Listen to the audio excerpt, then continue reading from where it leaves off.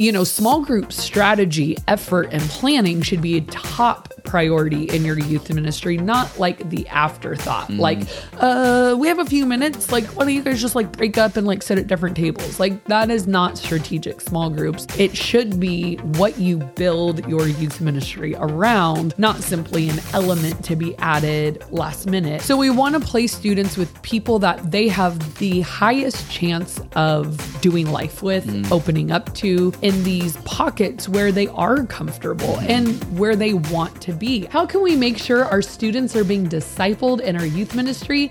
That's what we're talking about today on the Ministry Coach Podcast.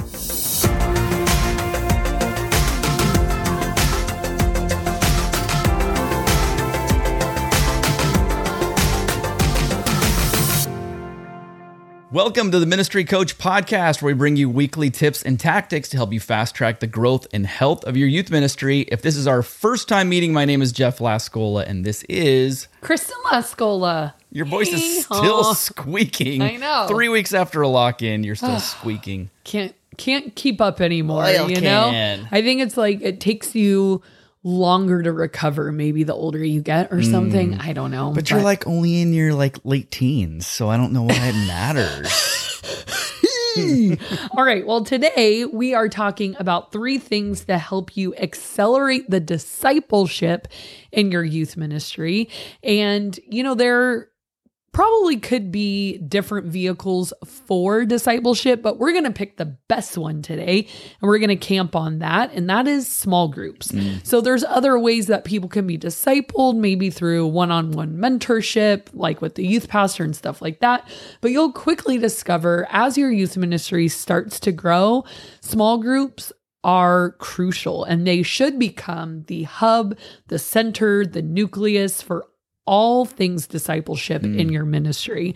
And, I think the term discipleship for me feels very broad in terms of depending on each student and where they're at, discipleship's going to mean something different.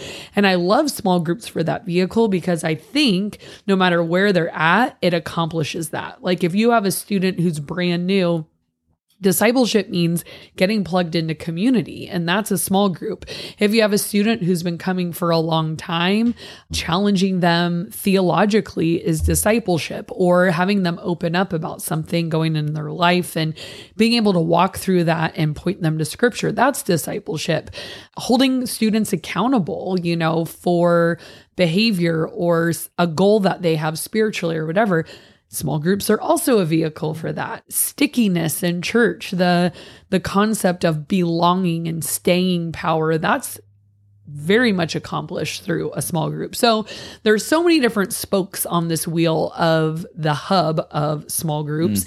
And discipleship, I used to just think it meant like Bible studying with someone and like praying for them at the end of it or something like that. But I think what I've learned over the years is I've seen spiritual impact through very unlikely ways of people come alive when they're put in these small groups. And so that's why we're going to focus on that. Students can ask hard questions, wrestle with scripture, and it's like that arm in arm with other students following Jesus. It's like, let's do this together. Yeah. So how do we leverage or accelerate this discipleship process through small groups? Number 1 is more strategic small groups. So we've talked about this in the past. And one concept is, I kind of like die inside and cringe when a youth pastor divide small groups very haphazardly or just very willy-nilly. Or week to week it changes. Yeah. And there's no consistency because here's what an ideal small group would be. It wouldn't be too big. So I have a problem with that right now that I'm trying to solve. One of our 8th grade girls small groups has just exploded for very good reasons. Kids came after a huge outreach event and stuck around, and people are inviting their friends, which those are great growth reasons. But it is now that healthy push has created an unhealthy small group because it's like 22 girls when everyone's there. What would you normally say is a good cap? I don't like to see anything over 12. And that's also with a two small group leader system, right? Yes. And I think 12 is pushing it, but I think you can accomplish some good conversation and, knowledge of people. Maybe it's because Jesus had 12 disciples, but I just feel like over 12, like you're starting to lose them and people are slipping through the cracks again. So I need to split this group. So if you have small groups that are too big, chances are the level of discipleship that you could be having is not happening because your small group leaders aren't knowing students on the level that they need to, or people aren't comfortable opening up in a group that big. And so another aspect of that is those small groups have to be based off of commonalities. And we've talked about that before. And it's not like, hey, all the surfers in this group and all the skaters in this group. It's more like you are studying the subtleties of people and you are making connections on their behalf. Like, oh, you and you are the same brand of junior hire. I'm going to put you together. Oh, these girls are all into this. And you can just tell by the way they act, look, dress, talk, what they're into, what school they go to, the things they're involved in. They're going to all kind of group here. And, it's never going to be perfect. Everyone's a unique individual, but after 20 years of youth ministry, I have noticed you can clump students together. And when you base it more off of their commonality of just like kind of core DNA, who they are, the vibe that they exude, it is a way better vehicle for discipleship because people will, again, like the smaller groups open up. Yeah. This was proved to me like a month ago when I think... Only a month ago? Well, once again, a month ago, because there was this group of girls that are super sweet, but they have a presence, and they were all gone for some event. And the girls that normally never talked, all of a sudden were like opening up and telling their small group leader how much they love group. Nothing had changed except those girls were not there, which kind of sent off a little alarm to me of, I wonder if we need to split this group differently, because the small group leaders thought, oh, these girls just don't like to participate. But they couldn't get them to stop talking once the other girls were gone, because there was an intimidation factor. It's like they were like all friends and they all went to the same school. And then there was these other girls, they were the same grade, but they just weren't similar in their like they weren't socially similar, And so it just was like, okay, we've got to be paying attention to the fine art of placing people where they need to go. You can't, like, people sometimes say to me, like, about females in ministry, they'll be like, she's a girl. Right. You're a girl. You guys should be friends. I'm like, maybe we should. I'm sure they're amazing. But when men would look at like, oh, you're a girl in ministry, she's a girl in ministry, match made in heaven. And I'm like, do you feel that about every single male pastor you've ever met? And so it's just a very shallow way of grouping people. Yeah. Great in gender, boom. It's like, well, that's a great place to start. Right. But we can't. So let's start there, not start there, but go there for a second. Do your hierarchy of breaking down a small group. So first, obviously, you have gender, boys and girls. Yeah. And then you have grade. Yeah. And this is obviously, as the group gets bigger and bigger and bigger, you're able to segment it more and more. So it'd be then commonalities. Yes. Okay. That would be my third. I think a lot of youth pastors would maybe have a pushback on that and say, but I want, kids to get to know other students and, like having the group change. Me too. And but it won't happen. And it's a beautiful idea. And just for a second, why don't you speak into what are some of the other ways that happens? Like pre-service games, or things like that. What are some? Because I think what you're saying, and I know what you're saying because you did say it, but is the fact that these people will open up when you're around people you feel comfortable with, that you feel similar to. You're going to open up. To your analogy there, you're a female in ministry, and you're a female in ministry. Okay, but you're a female who's 80 years old, and you're a female who's 21 years old, and you grew up on the East Coast, you grew up on the West Coast. All of a sudden, it's like we have some interests and some similarities. And we'll probably have really a good conversation, but we're not going to be each other's go-to best friend. Right. But then all of a sudden when you can get those people closer and closer to the same person, now we can feel free to open up because you get me, you understand me. And I think you're answering your own question, because everyone is going to be friends. So the 21-year-old youth pastor, the 80-year-old youth pastor group on different, they're going to be friends. Mm-hmm. They're not going to be each other's confidant. They're not going to be, I'm going to do life and open up with you, because you don't do that with everyone. Right. Like there's a small handful of people that you really open up and share your struggles, share your questions, share your vulnerabilities. And that's not meant for everyone. And so while we want kids to include everyone, and we want people to feel, you gave a perfect example, pre-service games. Hey, anyone can play Foursquare with us. Anyone can play Gaga with us. Anyone can play basketball with us, or Butts Up, or whatever we're doing. Anyone could do that. The more, the merrier. But when I'm about to open up and share my life with you, it's going to be with someone who I can see a real relationship with. And so we want to place students in these pockets where they are comfortable and where they want to be. I think we're the only ones in the room that are like, let's all join arms and be best friends. But it's just not the way we're wired. It's not the way human relationships work. And it's not the way, as adults, it's not the way our own life works. To go deeper, to go really be discipled and go and open up and share. It makes total sense. Yeah. So we want to place students with people that they have the highest chance of doing life with, opening up to, finding common, and it's such a hard word. I always just use the word vibe, because I'm like, it's almost undefinable. But when you watch people long enough, you just do know who fits with who, and everyone fits with someone for the most part. And it's not bad to group people based on commonalities. Like that's just not a bad thing. I don't know how else to say it, but to me, that is the highest rate of success of real discipleship.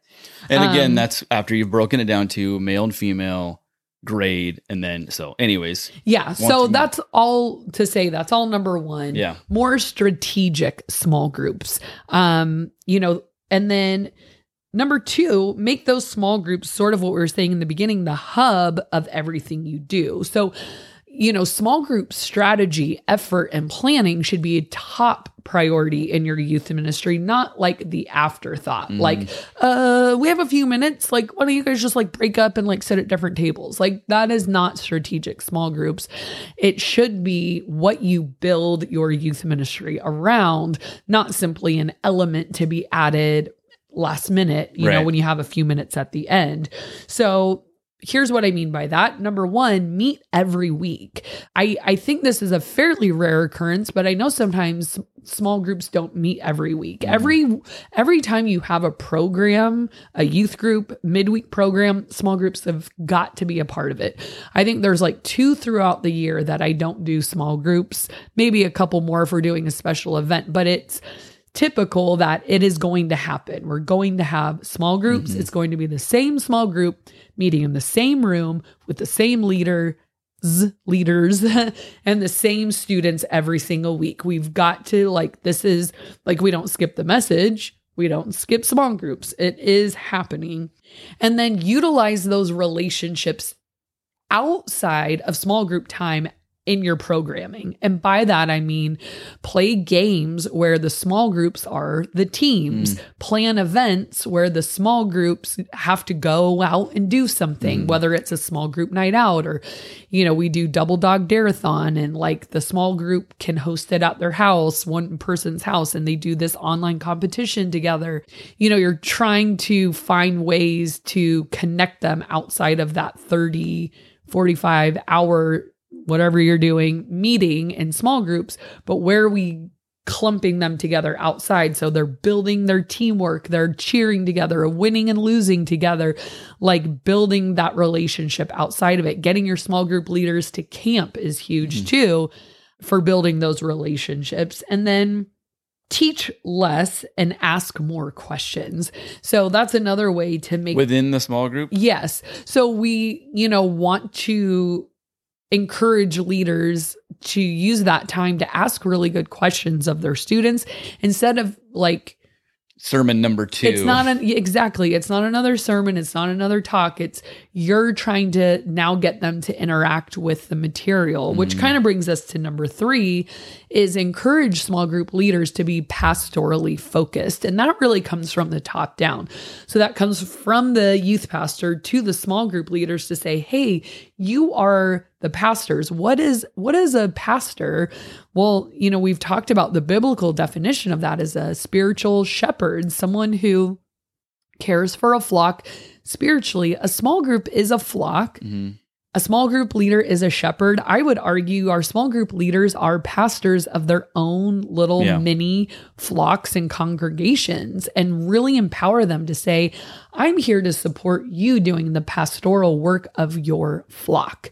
And however that means supplying them. So training them, I love Ephesians 4:11 through 12, how it kind of talks about equipping the saints. And it's our job as pastors, like we equip and then now ministry is multiplied. And don't just look at it as like, oh, you're just like a babysitter for a half hour but this is now where they're going to be pastored. I'm going to teach a lesson and you guys will all hear the lesson, then go to your small group. But that's teaching. Pastoring is what you're doing in small groups. Yeah. When we start discipling, that one-on-one, that life on life, that let's talk about how our life and the gospel intersect, that's pastoring. And that's what our small group leaders are doing. So encourage them that this is their congregation. So they should be hyper-focused on their particular students. So that means when youth group is starting, they are like laser focused on where are my students, saying hello to every single one of them, making contact. And if that's the case, aside from brand new student, and maybe you'd get introduced, but every single kid would have contact with someone who knew them, knew their name, and knew something about them. Nobody would be invisible. And beyond that, we really want to encourage small group leaders to contact or hang out with students outside of group. Can you make it to a basketball game? Can you make it to a play? Can you send a text? Can you send a DM? Hey, how are you? Anything I can pray for you this week? And obviously we need to train and instruct them what boundaries are. I mean, like nobody should be best friends with a 13-year-old, but texting them and saying, how can I pray for you this week? Or can't wait to see you on Tuesday. Are you going to come? How did your game go? Something like that. And then it doesn't have to go on and on, but just a quick check-in, I think is really, really part of that discipleship process. And training them on how to lead that effective small group time too. So if they are the pastors of their small group, we want to make sure that they're being as effective as possible. So, again, training them, talk less, ask more, helping kids wrestle with the material, not just hear another lesson, but even beyond that, like how do we discipline kids in love with mercy and grace, and being totally gospel grace focused, and instructing small group leaders, like when students come with a struggle, like let's bring them not to us, but to Jesus, to the scriptures, to the gospel. Like, so the day comes when you're not their small group leader anymore. Can they navigate like where to go when they're on their own? Like they know to go to Jesus. They know, so those are the things that you want to make sure your small group leaders know. And that is just, I think, like a great picture of how small groups can be this vehicle for constant discipleship. Every student being known, students continuing to come back, and nobody comes and has the option to be invisible. Yeah, that opens up. First, that covers a lot, but that also opens up, there's a lot of episodes that we can send you to now, and my brain is like exploding with ones we've done in the past. But a couple that I'm just going to throw out real quick that I think would really be helpful. We have one which is adorably called, "What's the Big Deal About Small Groups?" That's hilarious. I see what I did there. Another one is how to write effective talk sheets. So if that's something that you're looking to do for your small group time, you just kind of want to know, how do I write an effective talk sheet? Then you go there. And then the other one was how to kind of run a small group, like how to train your small group leaders to be able to run their small group time and kind of manage that small group, if you will. So that no one student is dominating and getting kids to open up, things like that. So I would send you to all those places and maybe pick whichever one is the most pertinent in your life right now. So let's do a question of the day. This is for everybody. It's a very simple one. Would you rather go to the dentist or the doctor?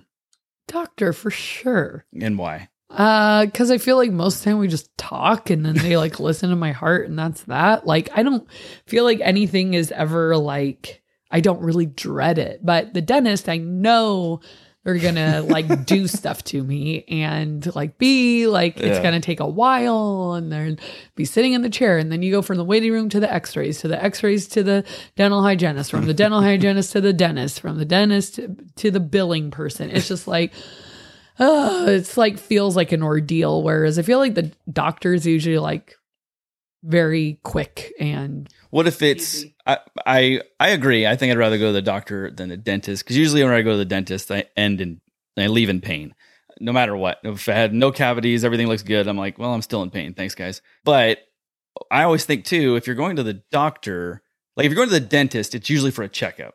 Things are fine. You just have to go in and get a cleaning and checkup and all that. If you go to the doctor, a lot of times it's because something is wrong. Yeah, well, maybe not. Like if you're doing an annual physical or checkup. Nobody does that. People do that. Responsible people do.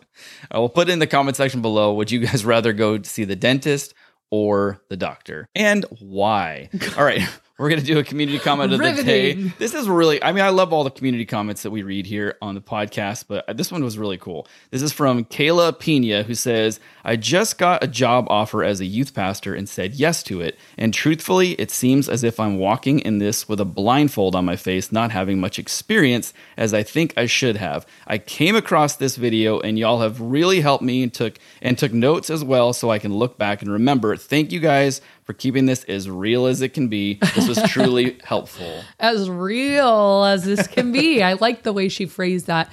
But hey, I'm proud of her for taking the job. And yes, I hope this podcast sort of takes the blindfold off for you and it gives you the confidence to do what you're going to do for years and years to come. Amen. Well, thank you guys so much for watching and listening, and we will see you next time. Today, we're talking about 3 things to help you accelerate the what? How can we make sure our students are being discipled in our youth ministry? That's what. Welcome to the Ministry Coach Podcast, where every week we bring you practical tips. Oh, wait.